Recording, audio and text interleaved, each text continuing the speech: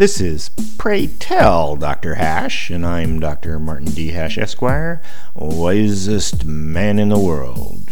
'Cause the competition just ain't that tough. And these are things I wish someone had told me.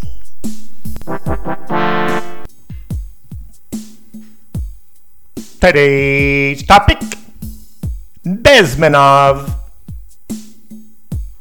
Yuri Bezmenov was a former Soviet KGB informant who defected to Canada in the 1970s.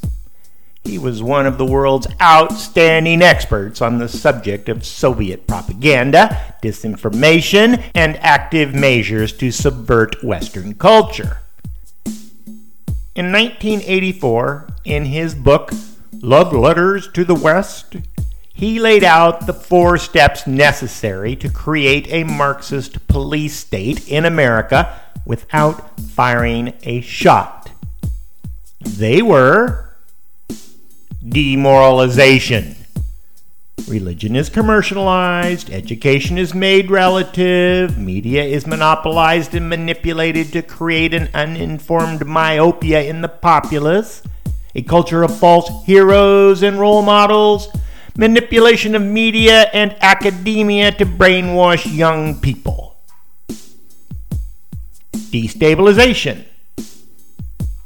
Mistrust justice, lack of individual responsibility, a sense of defenselessness, disunity internally and isolation abroad, loyalty to state over family, enfeebled masses, racial division, urbanization, victimhood, bribe the populace with benefits, massive government.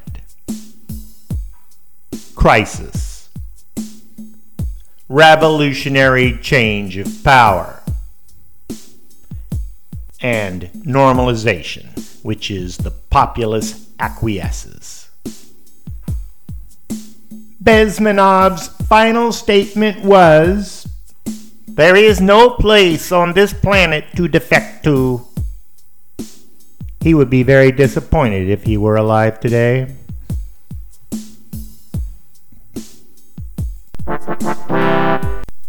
For more, see my website at martinhash.com.